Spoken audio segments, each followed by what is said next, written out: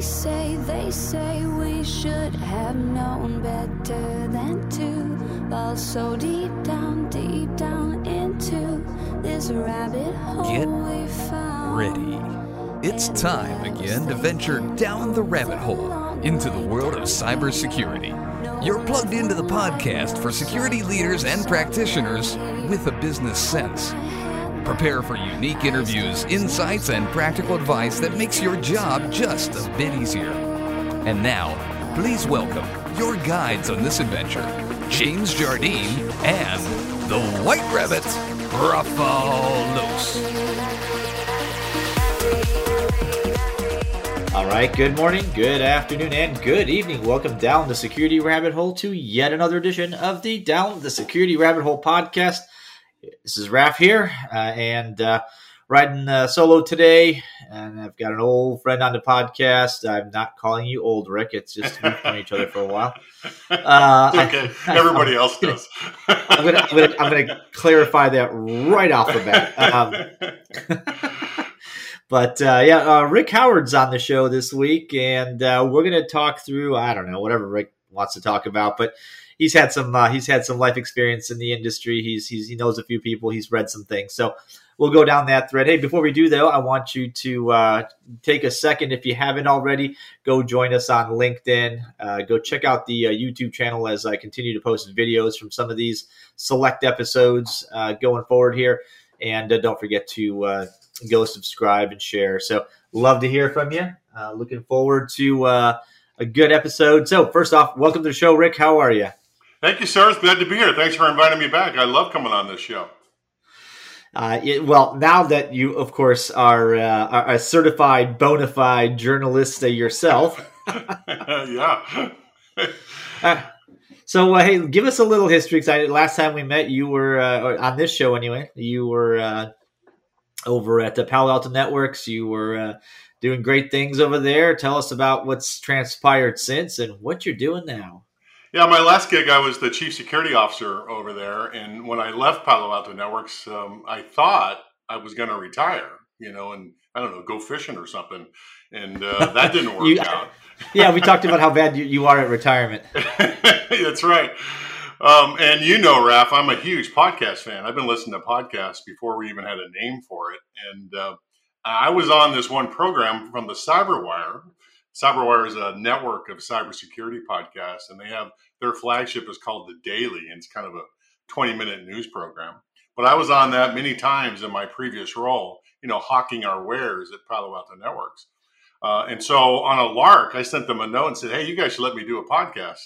And they immediately called me and said, you should just come work for us. So now I am the chief security officer, chief analyst, and senior fellow, pretty lofty title, for the CyberWire. And I actually produce two podcasts, one on the pro side, the subscription side called CSO Perspectives, and one on the ad-supported side that's really short and a lot of fun called Word Notes, where we take a term that's in the news, define it, and give it some cultural context, and even throw in some geek culture about it. So I have a lot of fun with good grief. Are these IT words? Yeah, they're IT and cybersecurity stuff like, what's VPN and what's zero trust, and all the buzzwords that are out there. So you're making, as usual, making marketing people's heads explode. I love that. Yeah, that's my goal. Okay, it's totally my goal.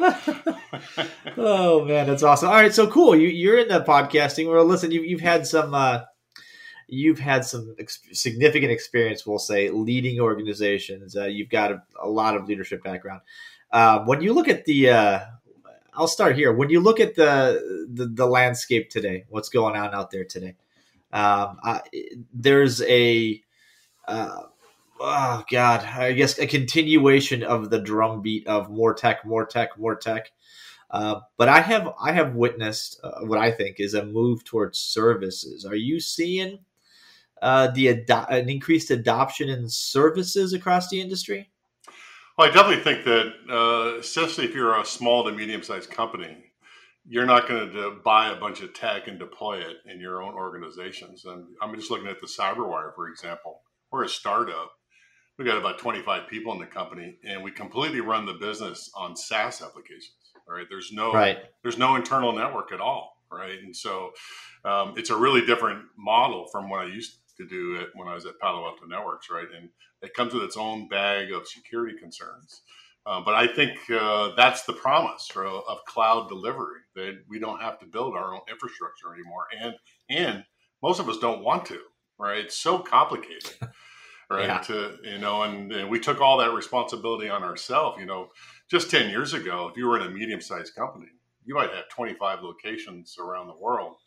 You're deploying hardware and software to all those locations and having to manage it and having to manage the network to make all that work. It's really complicated. No wonder we can't stop the bad guys from breaking into our networks.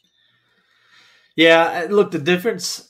I can confirm that on my side, particularly on the mid-sized market, right? The companies that have somewhere between 200 and say $5,000 or so employees, where you may have some IT, you probably will have some IT people, but there's usually between 0 and 3 people responsible for security, depending on the size of the org.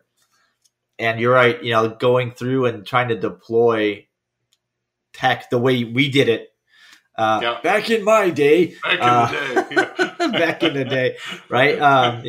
They put the firewall in at the perimeter, managed and anti-malware like this, and this, all the stuff installed locally.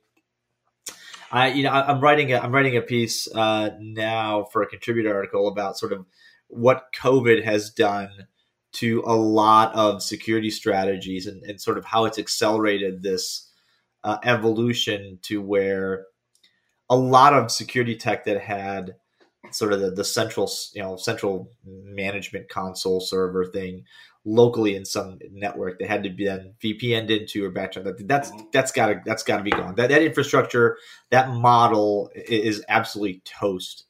What I think is interesting about the COVID situation is that before COVID, having a mostly remote workforce was not even considered. We weren't even, that wasn't even on the table. It was just too hard to do. Yeah. But now it's like, oh yeah, we did it. Okay, so well, you didn't have a choice, we're going right? back. Yeah. And I got to tell you, what I'm looking forward to is the new model. I think is really something called SASE. All right, Secure Access Service Edge. It's just a brand new idea. Gartner coined it back in 2019. All right, but it completely flips the model. Right, when we did it back in the day, we managed all that hardware. All right, from all those locations, and it's just crazy. The complexity is too hard. The SASE model has 3 components. First, it's a cloud service provider that manages the blinky lights for whatever security stack they have. It could be, a Palo Alto Networks box or a host of other things that they decide they want, right? It's also an SD-WAN meta layer so that it manages the connections for all those remote locations. And then it's also, go ahead. Real quick on that point, it's that notion that we can get rid of the multi, point to single point back channel backhaul VPN. So because when we were doing it back then, the internet wasn't fast enough to do, to let the internet be the backbone. But now it is, and it's really cheap. Your broadband connections are pretty cheap compared to T1s and T3 lines that we used to have. Oh my God. Right? Yeah. So an SD-WAN meta layer, which adds some complexity to it, but makes it cheaper, right, is probably a good way to go. And then the third component is a peering connection with that SASE vendor with some of the big network providers like Google or Amazon or somebody like that. Because they have these giant fiber networks around the world. Why go out to the internet around the world and back through somebody else's network to get in when you could just use their backbone? So it's just starting. If you're going to put it on the Gartner hype cycle, it's not even at the peak yet of anticipation, right? So we got to go through the trough of disillusionment and work our way through. We're 5 to 10 years away, but I think that's the model that's going to win. Well, and there's a bunch of vendors that have kind of consolidated that. I mean, there's probably about 4 or 5 that I can think of off the top of my head that have sort of addressed this, and with increasing focus on completely decentralizing the way network access happens. So look, we're saying we've got an endpoint, whatever that endpoint is, that accesses a network that has to access corporate resources, personal, whatever's, your Facebooks and your finances and whatever, and then cloud resources, which are company owned. Yep. And how do you do identity? How do you do least privilege? How do you do filter out malware and bad things? How do you provide private access without actually having private access? And so these kind of tunnels on demand, if you will, right? While inserting DLP, anti-malware, DNS, URL filtering, all these things. This concept is awesome because and funny enough, I'm actually wondering about that. It's completely revolutionizing the way that we think about our endpoints, because it was a corporate desktop, then it became a corporate laptop, and we loaded all these agents onto it. And the places where that failed is the minute you leave the office, you go home. Your kid wants to, surf their Facebook account or play video games or something. And then you need to then tunnel into the corporate network to check email. Why did we why do we have to do that? That's either split tunneling, which is a terrible idea, right? Or everything goes into the corporate network and all that malware just kind of floods in. I had that happen to me this morning. My daughter is going on vacation and she stopped by the house before she left and used my corporate laptop to, go after her tickets. I was like, wait, what are you doing? Get off of my laptop, right? So, but that we've talked about this since I think the first mention of this it was this concept of BYOD, like bring your own devices. When I was at GE, we were talking about that in 03, 04, 05, somewhere like that. Yep. Like it was this work anywhere, work on any device initiative. And it's been kind of evolving. Gosh, I can't believe wow. Really? 20, almost 17, 18 years? It's been a long time, and still, and some government organizations still don't allow it, right? They provide they provide their employees with government phones, right? So you have to carry two phones around with you wherever you go. Two phones, multiple apps. I mean, one, it's convenience, right? It's no employee that I've ever had, contact with ever said, boy, I can't wait to carry another device. That sounds awesome, gee golly. Sounds great. I think the key technology piece that's missing from all this is something called software-defined perimeter. And it's a horrible, horrible name because it has nothing to do with perimeter at all.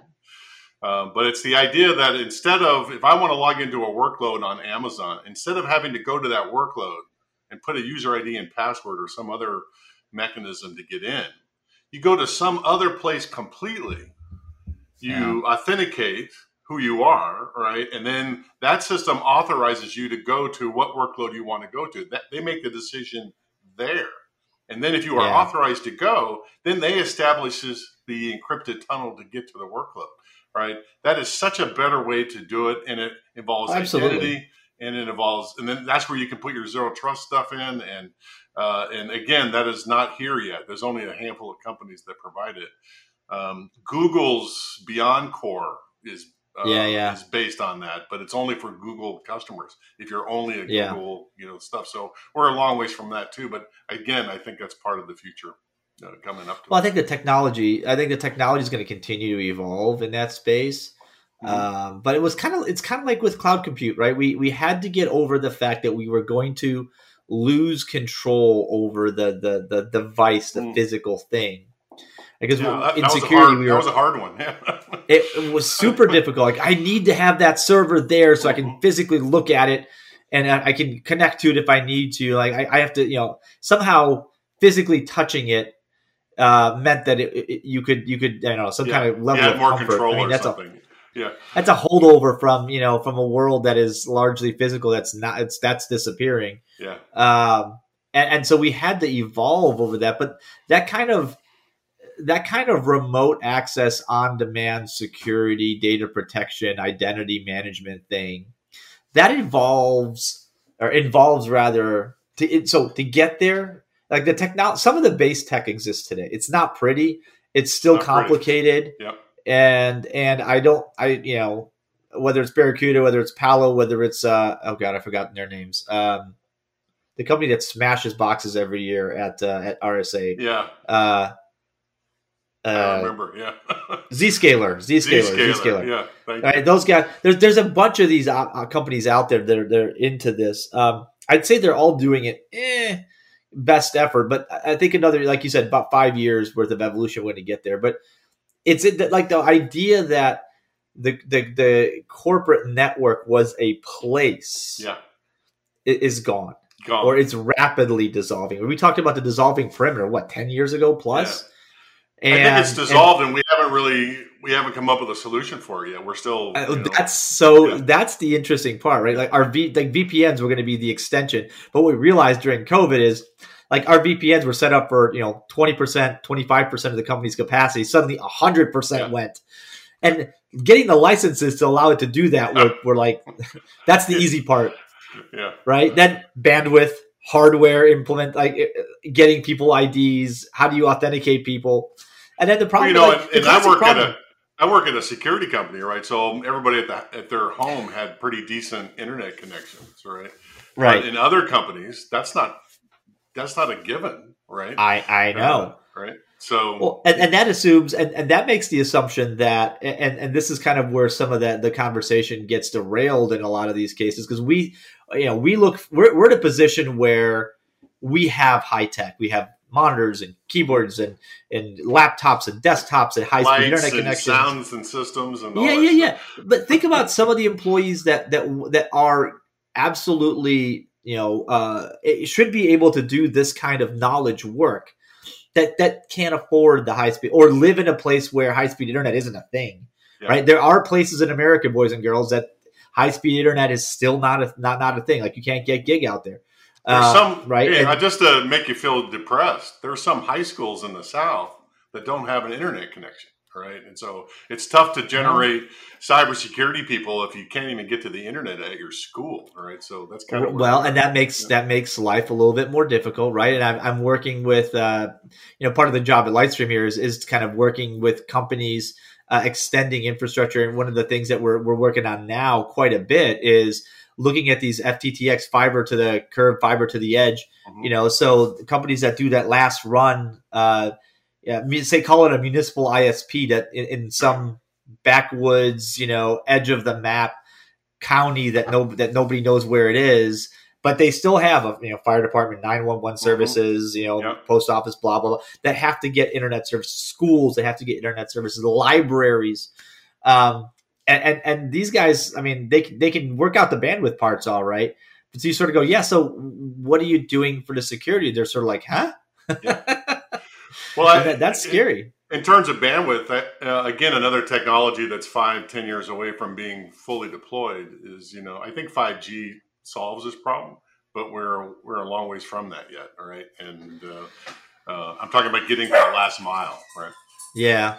Yeah, so the 5G is interesting because I've seen, I think Verizon and T-Mobile are selling, maybe even AT&T are selling the little base stations locally that you can ditch your home internet, go 5G. And I'm thinking, cool, but you're not getting a gig out here. No, and I need that. A lot of infrastructure connection has to be built down to the pole before I can connect all that, right? So, yeah, exactly. Yeah. And so security being built into this new paradigm of sort of working from home it's been interesting to watch, because a lot of the companies at my day job I do business with almost all of it is exclusively mid-market, right? So that's smaller than enterprise. Yeah. And a lot of these companies were, even the knowledge workers were work in the office, work on a desktop, or some not necessarily everybody could go home and work. The SaaS applications weren't really pervasive. Right. And tomorrow the office is closed going forward until we don't know, and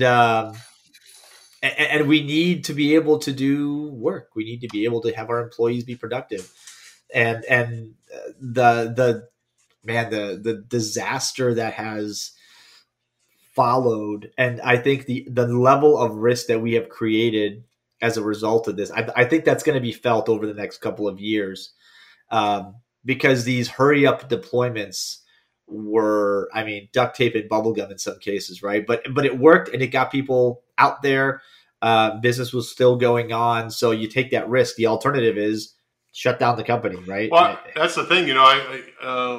Employees don't want to go back to the office, right? Right. This has been pretty sweet. I get to stay here with my dog and walk outside and take a walk instead of having to, walk around the building that I used to work at. And refusing to go back to the office when the bosses say, "Hey, we need to come back and start again." They're going, I don't think so.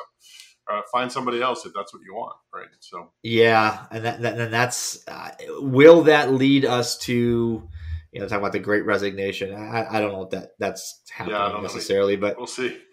I think that's probably more hype than anything else, or maybe wishful thinking. But there is certainly going to be in IT or within the knowledge worker area. There's certainly going to be jobs that are simply never going to go back to the office, and these are not just administrative.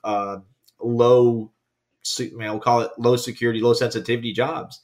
Mm-hmm. These are going to be people that are working with card data, with personal information, health information, company secrets, whatever. And they're not going to want 12 devices in their home. They're not going to want to be limited to a physical office. They're going to want to be able to do what they do wherever they want to do it. And what's interesting is I've been running commercial cyber intelligence teams for, long time. Over a decade, maybe longer, 20 years maybe. And one of the perks we would give those Intel analysts is that we don't require you to be in the office, all right? You can work from wherever you want. So we, people like you and me, we've been used to that model, right? And people that have worked for me have become very good at managing teams in the remote environments, right? And I think the rest of the world is just learning how to do that. Well, you're right. I've had the privilege, and I'll definitely is what it is. It's a privilege of working remotely or from home for the better part about 20 years. Yeah. The last job that I've had to be in the office for every day was my GE job, and that was that ended. I mean, that part of it ended in like 03, 04 or something like that, and then the next stage of that was a couple days from home. Those guys are pseudo government anyway, right? There's a reason they want you in the office every day, right? Right. They're always, but government's always 10 years behind what the commercial world's doing. So. Yeah, it seems like the bigger the company, the more likely they are to be slow. I mean, Meg Whitman, in her infinite wisdom, a couple of years ago, told everybody that if you're not sitting in the office, you're not working. I remember that quote. I was like, God, so glad I got out of that one because that went well. Yeah. The Marissa School of Yahoo management, right? If you're not there, you must not be like. So, what level of trust do you have in your employees? For come on now. Yeah.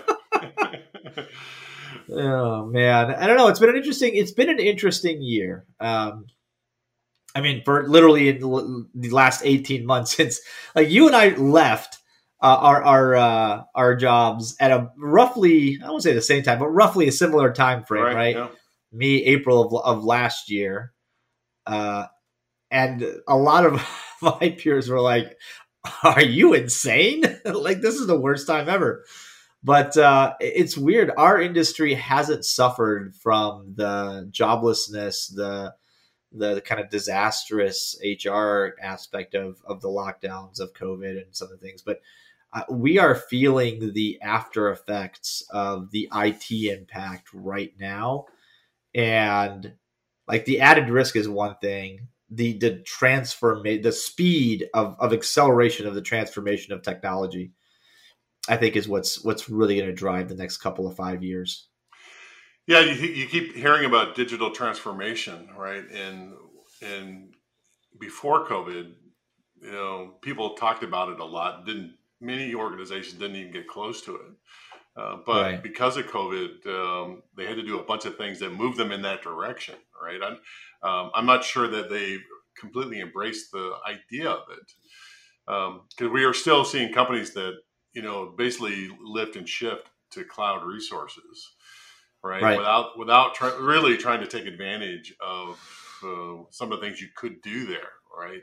We're talking about the benefits of DevOps and infrastructure as code. Many organizations are still struggling with that, and security organizations still have not adopted that idea. All right, so we're still manual in many places. So we got a long ways to go. Okay, but I think COVID goosed us a little bit in that direction. Well, we certainly got the kick in the pants we needed. I mean, whether you liked it or not, right? It was happening right now, Yeah. and I think some of the accelerated adoption of the distributed working environment is breaking a tremendous amount of the old guard tool set in the security space. I agree. A lot of it. I was at a I spoke at the GSX Global Security Exchange conference this week, and I'm not making fun of any vendors, but there are vendors let's make that fun are of talking vendors. about. There was one in particular that came out of the government sector, and they're basically an IPS ish kind of technology. And they're like, I asked for, tell me about what you guys do. And they're talking about, it's like, yeah, we give you this little box and you put it on your network. And, Oh my. And I'm going, hold on. What happens with distributed employees? What happens with cloud? And they're like, well, we're going to get to that next year. Because, and in their defense, they came out of the gov sector earlier this year. And which basically is still all hard perimeter, walk into the building, you can use your tech in there, but only the one you have, not the one you brought from home kind of thing. Well, it's funny you mentioned that. It's funny you mentioned that because when I left Palo Alto Networks, I'm on a couple of boards now and a number of advisory boards. And whenever this topic comes up, it says, here's how we're going to do it. And if they are not talking about delivering their service from the cloud, I said, okay, stop what you're doing. If your business depends on sending a box into my network, I am not buying that. All right. It's not happening. Yeah. Yeah. It's very, that transformation is interesting. And even when you try to conceptualize these, I mean, look, where did we come from? We came from giant monolithic ring fenced flat networks. Yep. And then we went through various odd stages of like preteen growth awkwardness where we said, okay, we're going to segment everything. No, we're not. Right. Like, wink, we're going to segment everything. Yeah. Right. Every firewall and IPS vendor ever was like, okay, you're going to have your finance network here and your developers here. And like, none of that ever, like never, ever going to happen ever. You know what? I got to tell you, the technology part of that has worked for a decade. Okay? Well, yeah, but right? That's not the problem. It's the policy and people. People have trouble making that work. You have to convince, Joe up in finance that he's not going to have access to whatever thing we're not letting him have access to. And that's a political fight that we tend to lose all day. Well, and I think that's what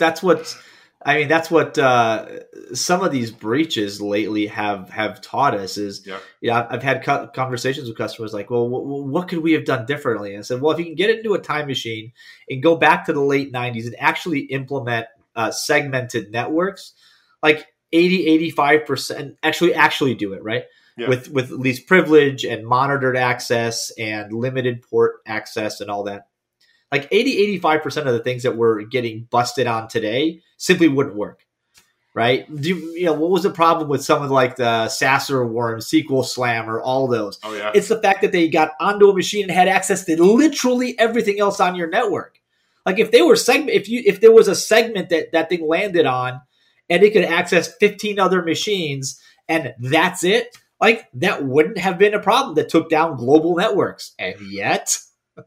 Well, I think one of our problems is that? I'm a big believer in first principle thinking, right? And you and I have been doing this a long time. What we have done as a community is incrementally improve things over time. But no one has really stopped and say, is this the right direction that we're going? Yeah. Right. And so if you think about what we're all trying to accomplish is, in my opinion, if you talk about first principles, is we're trying to prevent material impact to our organization. All right. Right. Not maybe not even prevent it, maybe reduce the probability that it will happen. Right.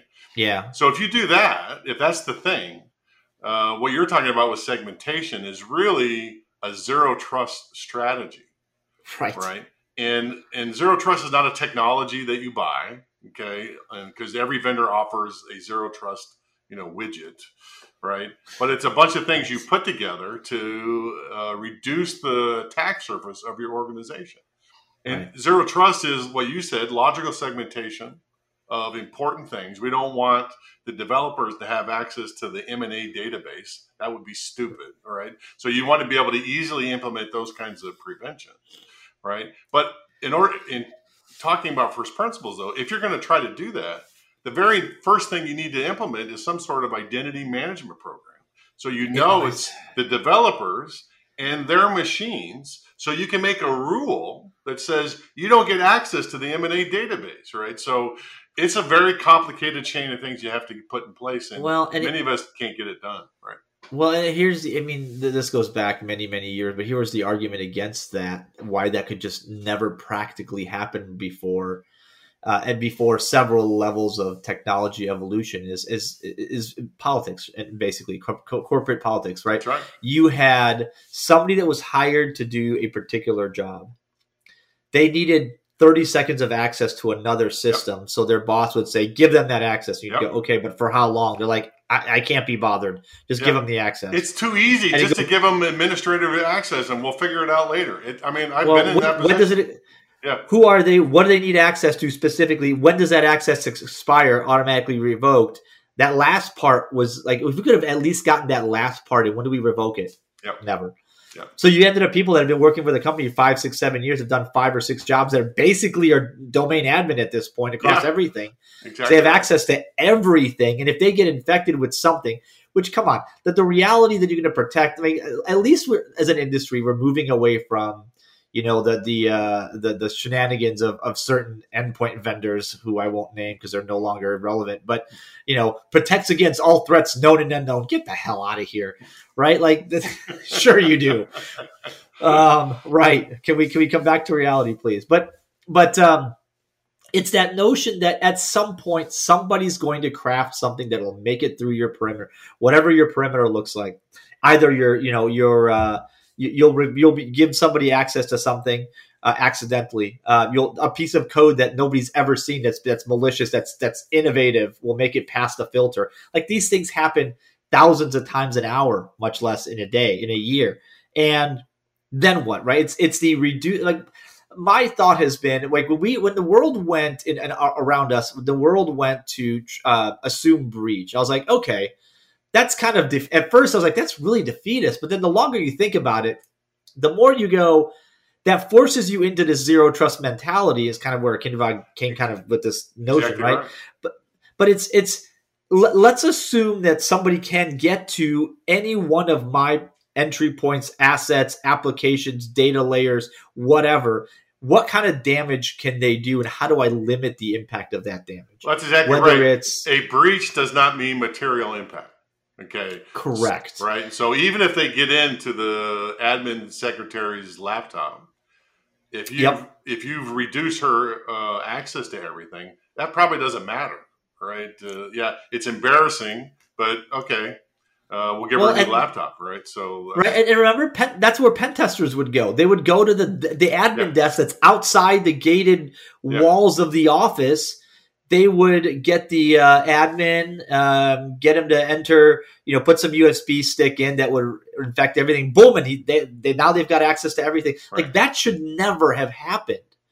Well, it's like the SolarWinds attack, right, which is a supply chain attack, which is devastating. It's a genius way to do stuff, but that's not where they caused the damage. That was just the entry point. Right. Where they caused the damage is nobody was looking at who authorized the tokens to the exchange server, right? And so nobody was watching that stuff, and so that's where the damage came. So that's why zero trust is important, is to close off those avenues, right? So when we have a supply chain breach like SolarWinds, they're not as successful as they have been, and they're continuing to be successful. Yeah. Right. But what's interesting is so many of the companies that have pushed assets, even in an actual cloud way, not just put old tech into a different data center, but actually started architecting cloud principles. They still end up with one giant flat network that everything talks to everything and trusts everything else in there. They don't do zone-based segmentation. They don't do micro segmentation. They don't do identity. Like an identity can go do, anything like, I can go deploy, I can go tear down, I can go delete logs, I can go create other identities. You're like, but think about, like, yes, that's really, really convenient, but deadly. But so this is the problem that we run into is anytime we make it simple, super simple, we add security risk to it almost incidentally. Mm-hmm. As soon as we make it more complex, which is what adding security seems to mean, right? It's like, we're going to make 17 different identities for you as an individual so that you can do 17 different jobs. Well, that's not feasible, because then I've got a friend of mine that has she works in a healthcare network, and she's got her personal account on her laptop to do her job. And then she's got like admin access to each of the different systems that their team administers, but it's a different login. It's a different login. It's a different password. The passwords are rotated every like 10 days or something ridiculous. And you go, you guys, that's not security. That's insanity. All right. So I don't want to be accused of all doom and gloom. All right. All these technologies that we talk about, they're right over the horizon. Okay. SASE, software-defined perimeter, zero trust, you can do right now with most of the stuff that you already have. All right. So these are not problems that cannot be solved. It's just, these are problems you have to embrace and decide that to get out of the normal way we do things and really start solving the problems in terms of first principles, I think. Well, look, I think the challenge is going to continue to be, and maybe this is just the next wave of security leaders just have to be able to find a way to make this mainstream, but change the thinking of IT is there to do the business's bidding and into truly partnership, truly advisory level thinking, where a CISO or the equivalent commensurate security lead has a vote in the design of the organization, has the ear of legal, has the ear of risk, that can say, listen, I know you guys want domain admin for everybody, or at least local admin for everybody, so they can just do all their work easily. And if I take that away, yes, it will increase my help desk costs. However, right, the increased help desk cost is X. The cost of a breach that this now increases by 50-fold is Y. Right? These numbers are not the same. Let's do the thing that's wise. And ultimately, we need to stop looking at security as just a cost center or a way to save money, because you don't. I hate that approach, right? And I think you and I have talked about this before.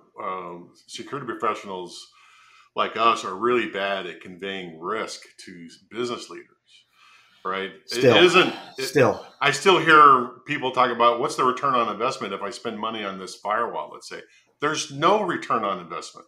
You are spending money to reduce the probability of material impact. Right. So, and what we are horrible at is telling the senior leadership that says, you know what, if we don't deploy this firewall, you're a 40% chance of being materially impacted in the next 3 years. If you do install it, you're at 10%. Right. And you decide, you're the business leader. They pay you the big bucks. You're weighing risk on all kinds of things all the time. You decide if you can eat that risk or not. Right. But we are really bad at conveying that to senior leadership. Well, that goes back to the hand waving and the entirely different the different language we developed and the way we even talk to people. Mm-hmm. Like early on, right? Go back. I mean, it still happens, but a lot less now. But go back 10 years, right? We used to treat the whole stupid user, like we could just get rid of the users, everything would be great. Stop. It's like, that's the concept of do you remember the Bastard Operator from Hell books? Do you remember that? Yeah, I do. I have them. I actually, they're every once in a while I just reread them. So I'm like, God, we were these people. Yeah, we were. This is awful. How did we get here? This is how we got here, right? Yeah, this kind of way. We insisted back in the 90s. Okay, that security risk was somehow different than all the other business risks, and we needed to be treated differently, right? I think that's slowly going away, but boy, that's how we got into some of the pickles that we are in right now. Well, Funny you should say that. Here's a point I want to. It's a good place to kind of pivot out into our last segment because we're kind of deep in time. But the James Christiansen, when him and I worked with him at Optiv, what feels like a million years ago. James had this great view of like he brought in the I think it was Harvard business school business had these like 7 dimensions of risk, right? There's operational, financial, legal, and a couple others. And people in our trade, right, in our industry, want to put security as a cybersecurity as a risk, and it's not a thing. It's not. I'm having to go back and convince, like, no, it influences the legal, the financial, the operational, the whatever, right? Exactly. It influences all of those, but it's not its own separate discipline. And because it's not, right, when you try to make it its own, you put us in a silo and you say we operate autonomously. We do not. Yeah, and then we don't speak in the same language that the business leaders do now we speak in our own language, right? So that doesn't work. Right. And so now you've got to get into the idea that, look, we materially impact everything the company does. Here's how. We influence other areas of risk. We can make them worse and we can make them better. And you need to, we need to make our peace with that this is how it functions. Anyway, so, hey, before I let you go, what are you reading now, Rick? Because you got the library of things. I've got mine. I don't know if you can see mine in my background. Oh, yeah. I've still got mine back there. Well, I'm still part of the volunteer project called the Cybersecurity Canon Project. Yeah. So there's about, and it's set up like the Rock and Roll Hall of Fame, where we have practitioners read the books, write book reviews, and then try to tell everybody else this is a book you should read or not. Right. So we do the work so you don't have to.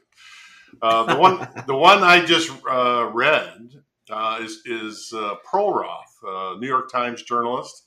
It's called "This Is How They Tell Me the World Ends," and it's a history and evolution of the exploit market. Okay, where governments and other entities pay hackers to develop exploits that they can, so that these entities can use them in whatever they're doing, espionage, surveillance, or just even criminal activity, right? And just full disclosure, when I was I was an Army guy. I ran the Army CERT for a couple of years. My last duty, one of my responsibilities was to have 30 zero-day exploits ready to go at any given time. So I was on one. I bought these things in my early days, and then when I was on the commercial side, I ran iDefense for VeriSign many years ago. We developed exploits and sold them to the government. So I worked on the other side, right? You kept moving up the chain, Rick. Yeah. So, so I am not blameless here, okay? But if you've been reading the news, okay, in the NSO group and Pegasus and all that stuff, and their official company policy is we only develop these tools to track down terrorists and criminals. But that's really just legal boilerplate because they really have no control over the tool once it's out there, right? So the book is fascinating. It's not a must read. I don't think it's Hall of Fame material for the canon. But if you are interested in exploitation and the exploitation market, it's a great read. But let me just end it here with something that she said at the end of the book that has really stuck with me these past couple of weeks, and I keep coming back to it. It turns out in her research, the people making the money on developing exploits are the hackers that are down in Argentina. I guess they're the best ones in the world right now. They're the ones making all the money, right? So she goes down there to talk to a conference, the conference organizers for this group of hackers. And she's aghast that they would sell these exploits to anybody in the world that would pay. And they're making big dollars. I mean, you get a zero-day exploit that works all the time. That's at least $1 million payout. Right, so the money is pretty big. So she's asking the conference organizer, well, you're only selling them to the good guys, right? You're not selling them. You're selling them to Western governments. You're not selling them to the bad people. And he looked at her and said, "You are obviously misunderstand what's going on here. Do you think that the Western governments are the good guys?" Do you think that's what's going on? Says the only government we know that's dropping drone bombs on people in the world is the United States, right? The Western governments aren't the good guys anymore. China's not dropping bombs on anybody. Iran's not dropping bombs on anybody. The United States is. So, you can take your high and mightiness away and figure out what to do with it, but we're going to make some money in the meantime. It's like, yikes, that is a hard pill to swallow, that the United States and the Western governments are not the good guys anymore. So I'm trying to get my hands around that. Yeah, that's a interesting place to leave it. All right, Rick, thanks for being on, walking us through. I tell you what, man, you should be like a regular guest on this because we could always keep talking. Yeah, I feel like I'm always cutting us off. We were talking about stuff we didn't even plan to talk about, so we could just keep going forever. I love being off script because I don't write a script.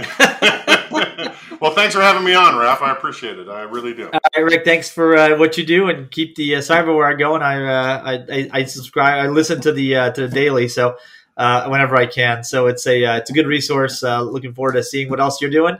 Folks, thanks for listening. This has been yet another edition of the Down the Security Rabbit Hole podcast with my guest, Mr. Rick Howard, the one and only. And we'll see. Rick, maybe you write a book. I think that's what you got to do next. You got to write a book. Yeah, I may be working on that. I'll let you know. Oh boy. We've outed you. All right. Thanks for listening, guys. We'll catch you another time, another place on another Down the Security Rabbit Hole podcast. Ciao, y'all.